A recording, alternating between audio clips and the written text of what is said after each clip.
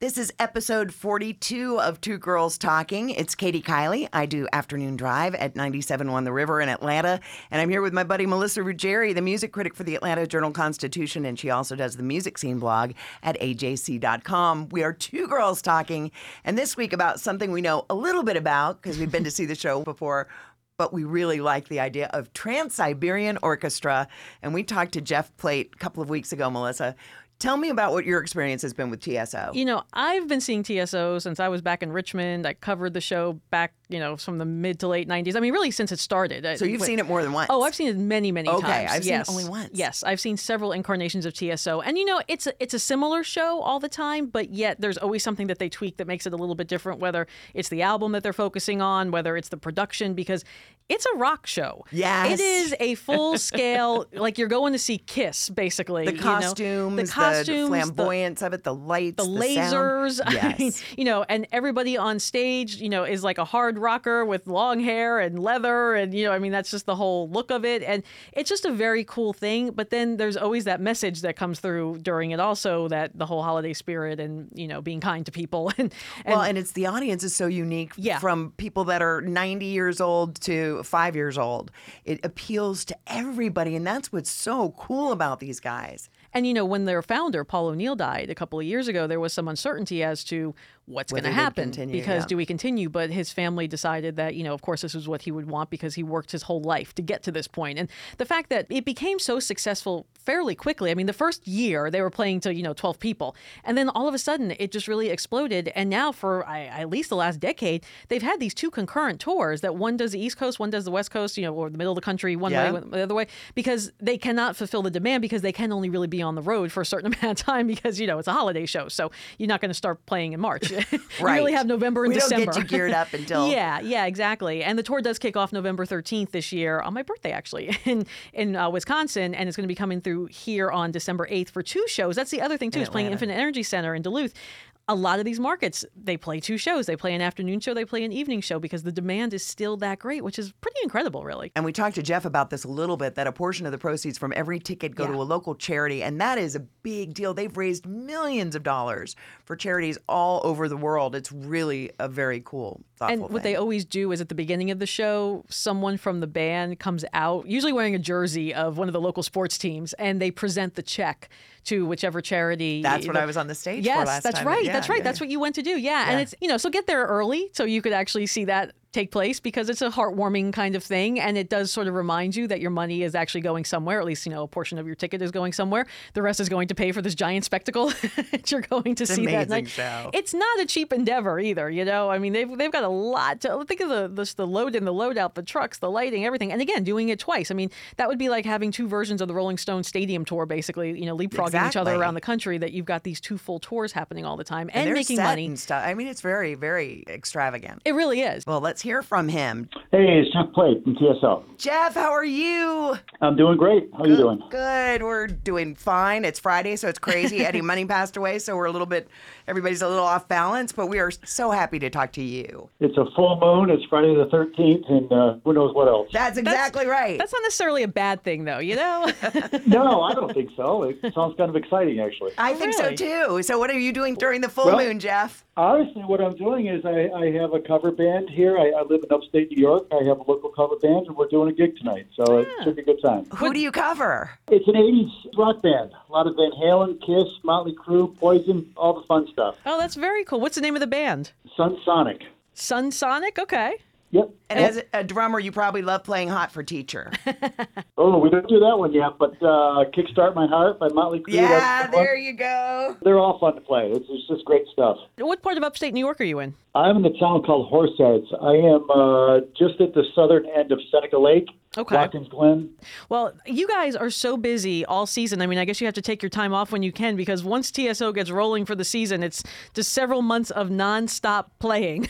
You're not kidding. It's a grind, but it's all good. We've been doing this now. This will be our 21st year of touring. And this is the time of year when the machine starts to roll. Start doing the press. We get the set list together and, get everything in order for the tour. Rehearsals start at the end of October, and then from there on out, we're busy every day. Yeah, the tickets went on sale today, actually, for 3 and 7:30 on Sunday, December 8th at Infinite Energy Arena.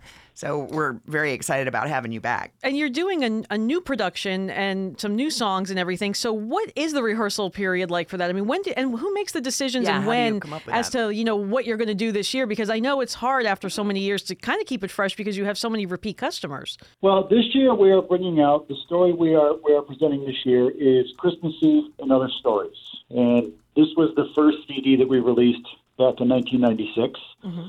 This was also the first story that we started touring with back in 1999. And this is the CD and the story that really put TSO on the map. So we did this story for 12 years. We broke away from that. We did the other records. The last few years, we did The Ghost of Christmas Eve. And unfortunately, we lost our leader and our founder, Paul O'Neill, a couple of years ago. Mm-hmm. But even prior to that, he was talking about bringing back this story. This year, his family and management decided it was a good time. So we're going to bring back out this story. And we can't wait because over the past several years, our production has just improved tremendously. So we cannot wait to bring the old show back out with all the new production and all, the new cast on the stage. I can't help but think as I'm listening to you talk that I've interviewed almost every one of you and Paul a couple of times over the years, and you all have the same passion for this project. And I can understand it because I've been doing radio for 37 years, right? And I do love it. And it's the same songs, right? So I guess maybe it's the same thing. But explain to me, I don't have to work as closely as you have to do with this, especially the nucleus of your band. Tell me about that and what keeps you going after all these years. Well, I've had the good fortune of being here from the very beginning of this. I know it. And Christmas Eve Sarajevo was first recorded by the band Sabotage, which I was a member of. And, at the time, Paul wanted to put this song on the Dead Winter Dead record. The rest of the guys in Sabotage, we all were kind of scratching our heads wondering, what is Paul thinking? And lo and behold, this song, the album comes out, this song takes off in a completely different direction and just explodes. So he was ahead of the curve. He was ahead of all of us on this one. He sure was. But, we started out with a very humble production, a couple dozen lights, a fog machine, a dry ice machine, and that was about it. And, all of a sudden this thing just really took hold. And once people got the idea that the show was not only just a great show, front to back, musically, it covered all the bases, but it was something you could bring your family to. Your children, your grandparents, your teenage metalhead kid, and everybody in between. There was something in the show for you. So from my perspective, sitting on the stage in the middle of all this, watching it grow like it did every year, it's just been incredible. But I can't express enough how much energy and commitment Paul O'Neill put into this project. I've worked with the man for 25 years, so when you talk about the band members and their passion for this, we're in it for life. And we've been part of the grind and the successes, and every once in a while there was a couple, we tripped up a couple times, but, for the most part, this has been positive and it's a great thing to be a part of. Jeff, I would guess you had a very close relationship with Paul going all the way back to the beginning, right? Yeah, it's been a long time. Yep. Well, after he passed, was there any consideration of not considering going on with TSO? Well, we all had to wonder, and the thing was, what was Paul's family going to do? Because now TSO is now belongs to Paul's daughter and his wife. Mm. And you think of it in a realistic sense, there's a couple sides to this. TSO is such a successful band, a successful company, so to speak, and we do these incredible tours every year. We employ a lot of people. We make a lot of people very happy. Yes. And at the same time, Paul's commitment and his passion, and he had this insane energy for this project. He probably, in a sad sense, he kind of worked himself to death. Mm-hmm. And he was so committed to this that I think he kind of overlooked some things that were going on with him that maybe he should have focused on. But, so his family, I'm sure they were torn for a little while. But, after the dust settled and they kind of rebounded a little bit, it just made perfect sense. We need to carry this on for Paul, out of respect. And he did a very good job of setting himself up with surrounding himself with a lot of very good people. Mm-hmm. Our management staff is incredible. The production staff, everything was in place for this to carry on. And Oddly enough, Paul used to talk about that. His one thing was TSO, he wanted this to be something that was going to live forever. This is going to outlive us all, he would say. And, lo and behold, it was him that went first. And we were like, wow, okay, so now we got to take the torch and carry on for the guy. But, obviously at first it was a little nerve-wracking, but once we got through that first tour, I knew we were in good shape, and Paul's family has been tremendous. They've been nothing but supportive and very positive for the whole thing. That's good to hear. That really is. And one of the things that totally blew me away when I first spoke to him was, and a friend of mine, I just have to talk about Sandy every time I talk to one of you because she's been like 80 million times to see you guys, was a huge fan of Sabotage. She posts, she's my age. I have to laugh. And she posts on Facebook, I got front row tickets to see them in Alabama, and I've got third row in Atlanta. And every year she follows you, and it means so much to her. And she's not a weirdo, okay? So I'm just telling you that. You're kind of a religious experience for many, many people. What blew me away was that you also take into account other people that are in need, and that $1 to $2 of every ticket sold goes to charity. Do you know how much money now you've raised for local charities for the towns you visit? Well, right now it's over $16 million nationwide. Gosh. And this was something, here again, you've talked to Paul before, so you understand where this guy was coming from. Yes. He was one of the nicest, most generous, giving people you'll ever meet. And, he just felt this is a great time of year for a lot of people, and it's a tough time for some others. And $1 a ticket went to the local charities. We hooked up with some good people. We know where the money's going. And this is something to help some people get through a rough time. Put a smile on their face, help them get back on their feet. And he would always say, you do the right thing because it's the right thing to do. This is certainly the right thing to do. It's helped us connect with the communities a little bit more. We come back to your cities every year, and it's just a great way to give back and show support. And it's really amazing, too, how TSO, I know it's been like this for a while, but the fact that you have two tours simultaneously hitting both sides of the country, I don't think there's anybody else who could really pull that off. Even the Stones can't really pull something like that off. And how big is this enterprise now? You have TSO East and TSO West. Each group employs, over 100 people for each tour. When we first started this, it was 7 shows in 1999, and we were trying to do this tour between Thanksgiving and Christmas Eve. The following year, we had 70 offers, and so all of a sudden, we didn't have enough days. So Paul was working with some people who were in the Broadway field, and they felt, well, TSO is not just a band; it's a show, it's an organization. It isn't any one person. So we took the original group, split it in 2, and then filled out the cast to man the other members of the band to put the whole show on the road. And it's been that way ever since. So now this year we're doing, I think it's 109 shows in 66 cities. Yeah. Gosh.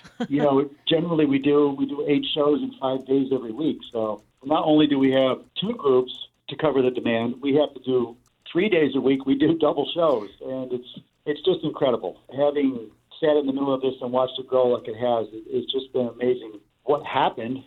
First of all, and what is still happening, TSO is getting bigger every year. Yeah. So here again, Paul, he intended to do this. Right. Wow. And as much as we wondered what he was thinking and what he was up to, he knew exactly what he was doing. And hey, I'm here for the ride. I'm in it for life, and I love every second of it. What a great tribute to him, too, and his family that you guys are. This legacy that he has carrying on. Well, as you say, there are new people coming every year, and there are new grandchildren and children. It really does get passed down. But for the people who have seen you several times and might think, I've seen TSO 3 times or whatever, what about this show would make it different enough to make them want to come out and see you if they have in the past? Well, it depends on when they've seen us. The Christmas Eve and Other Stories, like I mentioned, was the first show that we toured. Right. But we haven't toured it since 2011. It's been a while. And if you've come to see us since then, you know that the show has changed quite a bit since 2011. So with the advance in technology, the video, and just the production that we carry, literally, it's second to none. So that, along with the new show, every show that we play, there is, I'd say there's at least a quarter to a third of the audience who's never seen us before. And the ones who have seen us before, every show is a different show. Really, no matter if you sit in the arena in one seat in the afternoon and sit somewhere else at night, you're going to see a different show. This is something that was intentional to do this and create the show in a way that everybody's going to see a different show, no matter when they see it or how many times they see it. That's very cool. And how do you stay physically? Yes, especially being a drummer. Right, being a drummer and playing 2 shows a day, as you say, several times a week as well. I mean, that's pretty grueling. Well, I'm not a kid anymore. I gotta, you gotta be smart. I stay in shape. I sleep alone on the road. You just gotta behave. You gotta prepare for this like it's like preparing for the football season or the hockey season or whatever. Right. It is a grind. But, I'm not the only one. All the other band members, my guitarist on stage down front, they're running all over the arena, all over the stage. They're up and down on lifts, and everybody puts on some pretty serious miles. But really, the idea is to go out there and be the best you can be for every show. So we've learned over the years, you got to be careful about certain things. But at the same time, I get my enjoyment out of just having an awesome show. At the end of the tour, I can have my fun. When it's time to go to work, you got to go to work. Well, you've also got the best seat in the house, and you've got the other band, so it's not as if you're not playing when you're not with TSO. So that keeps you in limber keeps too. His chops up. That's right. Playing music is the best thing in the world, and being a part of TSO, for people that have ever dreamed of doing something and then you do it. Yes. And this is it. When I was a little kid, I saw Kiss on television when I was like 13, and I said, I'm going to do that. And lo and behold, all these years later, I'm part of one of the biggest touring acts in America, and just part of an amazing show and organization, and it's so cool. But there's nothing like playing music for people and putting a smile on their face and watching them have a good time. Well, that was fun. It's fun to talk to those guys anytime because they do so much good, and it's just a joyful experience to see Trans-Siberian Orchestra. And the fact that he's an original member, I mean, somebody who's been with it from the very, very beginning and seen how this thing has escalated over the years, it's just really kind of a cool thing. It is. It really is. Well, you and I are getting ready to take vacations. I'm going, then you're going, then I'm going again. So I know. We're going to be off for a couple weeks. We'll be back with some more good stuff for you. But in the meantime, we'd love to hear from you. You can check out our Facebook page, Two Girls Talking, or you can email us at twogirlstalking11@gmail.com. Number 11, number 2. You can find the podcast, all those places you find podcasts. But you know that because you're listening to us right now. Thank you.